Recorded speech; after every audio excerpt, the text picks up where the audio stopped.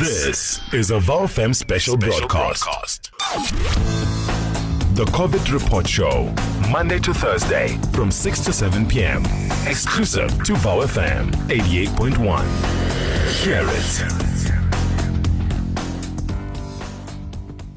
You're still tuned to the COVID report on VowFM 88.1. We're still talking about the Department of Basic Education's decision to reopen schools. Now, the Congress of South African Students issued a statement saying that the Department of Basic Education does not have a plan to save the academic year, that the country is running a risk of high cases of the coronavirus if the proper arrangements are not made for the reopening of the school. And joining us on the line, we have Mr. Katleho Mangwejane from COSAS. Katleho, good evening and welcome to the COVID report. Thank you for having me. COSAS has made their stance clear on the matter at hand pertaining to the Department of Basic Education's plans to reopen schools and usher learners in grades 7 and 12. What was your reasoning behind the strong condemnation against this plan to reopen schools? Well, the suggestion to open schools as from the 6th is a pure hogwash. And we believe that the country is running a risk of high cases of coronavirus if proper arrangements are not made for the reopening of schools. We feel that not enough has been made to ensure and to secure the safety of learners and teachers. We feel that all teachers and learners must be screened 14 days before the opening. Also, there must be a transport plan that will ensure that learners are able to go to school properly, because taxis are only permitted to carry a certain number of people. Also, there is a problem of overcrowding in our schools. We feel that the Department of Basic Education has not done enough to prepare for overcrowding. For just an example, learners use the same textbook, we use the same toilets, so it's going to be difficult to maintain that social distancing in schools. Is this an indication just of the lack of preparedness from the department's behalf, or is it an indication of them just not having the capacity? Well, it is evident that they don't have a plan. They are just hoping for the best. And we can't have leaders that are in government hoping for the best. They must actually do something. So they don't even have a plan on what must happen and how they are going to do that. They are saying that they are going to provide masks and gloves, but they fail to provide textbooks. So how do we believe that the department is capacitated enough to deliver all these things that they are promising? So they are simply not prepared, and they are not even willing to prepare. Even their planning has been very weak and very bad. And if you fail to plan, you plan to fail. I'm curious as to whether or not you guys had a chance to, at the very least, look at any sort of scientific findings that have been made. I do recall that a few conversations were around the fact that the science seems to dictate that children are less susceptible to the virus. Or is it a case of these findings that have been presented not being enough to justify their case? It seems to us that obviously there must be precautionary measures that are taken to ensure that we save the academic year. So the department has obviously failed to come up with plans to save the academic year. So it's even evident that they are even postponing their media briefings as from last week. So we don't know what's going to happen. I think taking all of that into consideration, on top of the plans for the May and June exams for the National Senior Certificate, which is grade 12, being combined with the October-November exams and rescheduled for November-December, taking all of the apparent inadequacies in the system they're trying to operate in, what would cause us as a body that represents the students and learners in this instance? What would you guys like to see happening before schools reopen and students are ushered into the classrooms? Well, as I've indicated, that we've written a letter to the Department of Basic Education requesting them to reduce the workload and to just shorten the curriculum to make it possible for learners to be able to catch up. Because as things stand, if they combine those exams with the current curriculum, then we are just setting them up for a failure. So we requested them to shorten the curriculum so that they can make it possible for learners to catch up. Finally, before I let you go, what would you suggest is a reasonable timeline for the successful implementation of the plan to return pupils to the classrooms? That can only be done after the June holidays, so that they can prepare and each and every school must have masks and gloves and sanitizers. All things must be done, and that can only be done after the June holidays. Anything before the June holidays is impossible. Thank you very much. That was Mr. Katlego Mangwejane from the Congress of South African Students talking to us about the state of affairs pertaining to the Department of Basic Education's plans to usher children back into the classrooms. Is it too soon? Is the department capable of pulling this off? Do they know what they're doing? The questions remain. So we have just heard from the Congress of South African Students. Why not hear from specialists in the field? Joining us on the COVID report this evening is Dr. Pauline Hanekom from the University of Stellenbosch's Center for Pedagogy, who's going to give us some insight on the focus on whether learners should be going back to school at this stage in our battle against the pandemic. Doctor, good evening and welcome to the COVID report. Good evening, Game. Thank you for inviting me on your show. It's quite a tricky one, that one. I think in the ideal world, as happened in the first world countries, schools should only open after passing the peak of COVID-19 infections, and we know we're not there. But in phase 4, parents are returning to the workplace. Many of our children are struggling to find food as the school feeding schemes, which were their only source of food before lockdown started, has stopped. And studies have shown that children are less susceptible to the virus. But yeah, it's a difficult one. It seems that the developments coming from the Department of Basic Education have exposed, especially when it pertains to our fight against this pandemic and how it's unfolded, it's exposed the inequalities in society on one end. You have the instance of some learners attending Zoom classes and other learners who might not be privileged enough to have access to an internet connection or the relevant media devices to attend Zoom classes, having to consider the necessity for returning to contact learning. When we rope all of this together, what do you suggest is the best course of action from this point forward, Doc? I've looked and I've listened to what a lot of people have said, and there is just no one solution to everything, to all the problems. Our country is just too divided. It's just too unequal. There's no one solution. What I like is that education departments and teachers are coming to the front with ideas on what to do. I think one idea that has come especially from, I've heard Debbie Scheffer this morning from the Western Cape Education Department, who said that they are saying that they won't be opening schools until they are ready. There's nothing wrong with the plans as such that the DBE has set forward. They might be missing the ball a bit on the time frame for implementation. And I think one idea that links to this is to allow schools to submit a context-specific plan for their schools to their provincial education department before being allowed to open. I think if we put teachers' minds together in their context and have them decide how, looking at the DBE's plan, but also at their context in their communities, how they can come up with a plan that is workable for them, we could have a much better outcome in this situation. Because I don't think saying that schools shouldn't open is going to help, because the DBE is going to open the schools. It's now a case of finding ways of managing it. No, absolutely, and you rightfully said just now that the solution isn't to say that schools shouldn't open, because the reality is there is going to be a backlog of curriculum material that still needs to be covered grade by grade. Speaking of, now that we are definitely looking at a situation where schools are going to have to ready themselves to welcome pupils back in the classrooms. When you look at the current state of the backlog of work that has been missed, that needs to be caught up on, is there an opportunity for learners, an opportunity and a space for pupils to catch up? I think I want to reply to that with maybe some questions from my side too, that for the department. Things like, should it be caught up? Is the curriculum the beginning and the end all of everything?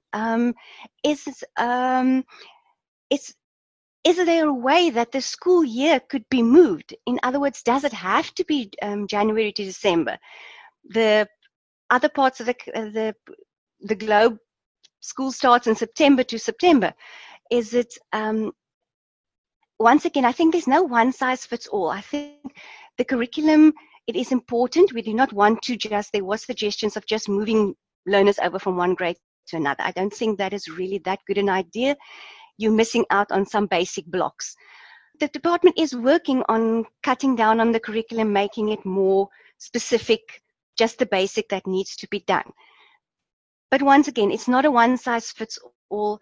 I think every education department has to think, the Department of Basic Education actually has to think really carefully if curriculum is the main outcome of education.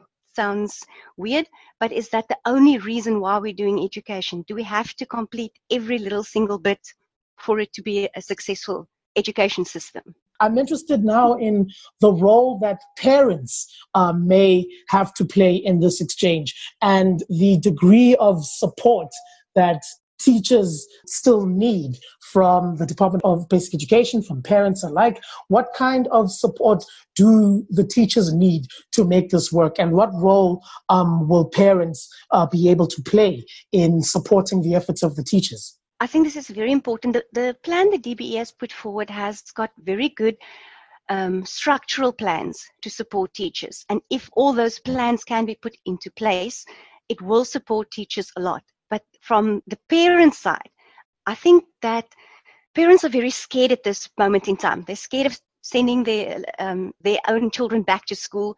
They're scared of what children are going to come back from school with. And I think maybe everybody should just calm down a little bit. Look at the science, which says that children are less susceptible to the virus.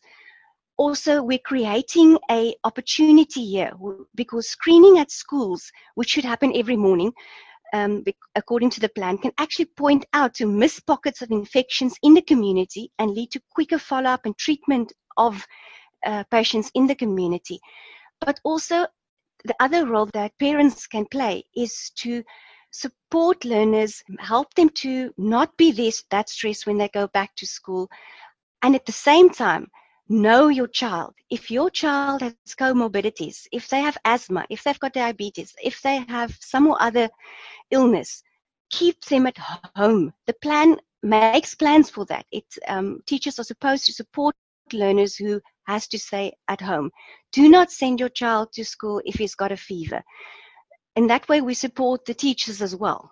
Absolutely. Thank you very much, Doc. That was Dr. Pauline Hanekom from the University of Stellenbosch's Center for Pedagogy, helping us dive into the task at hand for teachers and parents alike as it pertains to the impending return of children grades 7 and 12 to classrooms. We managed to get in touch with a few parents and ask them for their sentiments on the matter of the impending return of their children to classrooms. And this is what they had to say. I really think that the decision to send our kids back to school while there's so much panic in the whole world, not in just South Africa, but the whole world, there's so much panic that people do not understand what is happening.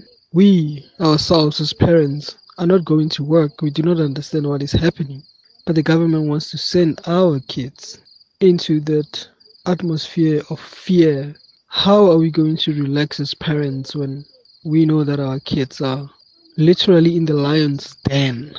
Which parent in their right mind will just throw their kid in the lion's den in hope that they will protect themselves? I don't think the government has thought this through. I really hope they know what they are doing, because as a parent myself, I'll be very upset if my child comes back all of a sudden. She has caught a disease that I don't even know where it comes from. It is irresponsible of the government. My name is Lesedi Muhaole. I'm an educator at a school in Mabopane. My view on educators and learners going back to school next week, I feel like it's not yet time, simply because we are still under the lockdown. And I mean, if we sacrifice our kids to go to school. That is like throwing them to the wolves, basically. First of all, I'm going to speak about the environment at my school. Firstly, we don't have proper facilities.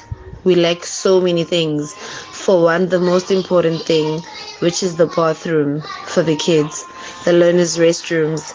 We have over and above 760 learners in the entire school, which use about 10 toilets among themselves. That is the first problem that we have always had with our school.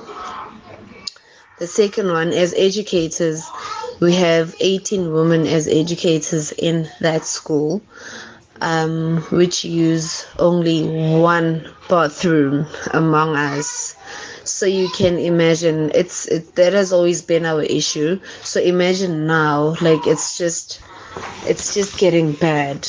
I feel like we're not ready. Nobody is ready.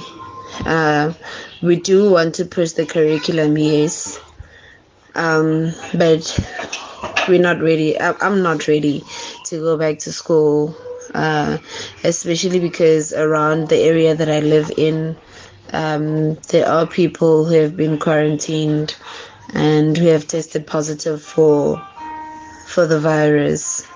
We were also not consulted about going back to work. No, nothing was said to anybody. There has been no communication whatsoever from our department or our union. They have not said anything to us. They have not addressed us about us going back to school. And also, I think we're not safe, especially because I saw that they said that the people who would be screening the learners and the educators would be the people from the EPWP. I don't know how that would work, because in the area that I work in, the people who work for the EPWP are mostly people who are not even educated. So I believe that in the stats that they would be taking every day, they would have to write down a report and send it to, I don't know, maybe to hospitals or to the health department. How are those people going to be able to even write? Because we depend on the EPWP people to help us with the guarding of the school, and some come and voluntarily help to clean the school. So how do you take those kind of people and say that they can now start screening us and the learners? Good evening to the voice of Vets FM. You're talking to Gikai AS, who is an educator at Gauteng Province, Mabopane. At Pelotona Secondary School, I'm teaching history grade 12. Concerning the pandemic, it is very, very crucial and early for the schools to open on stage 4, because stage 4 is more or less the same as stage 5. I'm teaching in a township whereby overcrowdedness it is the problem. Then with this pandemic, classes should be also deeply cleaned and extremely disinfected to avoid the spread of pandemic. Procedure of the PPE, meaning the sanitizers, the masks, not yet ready to be placed in our schools. Teachers are not also trained or even have a workshop before we can reopen the schools. They should be screened first, they should be tested, and also get a mini workshop about the preventative methods on how to work with these kids in this hazardous situation. Parents and also the SGB should be also involved. And then majority of our learners are using the buses, 6 to 7 buses every day, which carries at least 50 to 60 learners. Then how is the issue of transport going to be sorted out? Well, there you have it. It is not entirely all doom and gloom.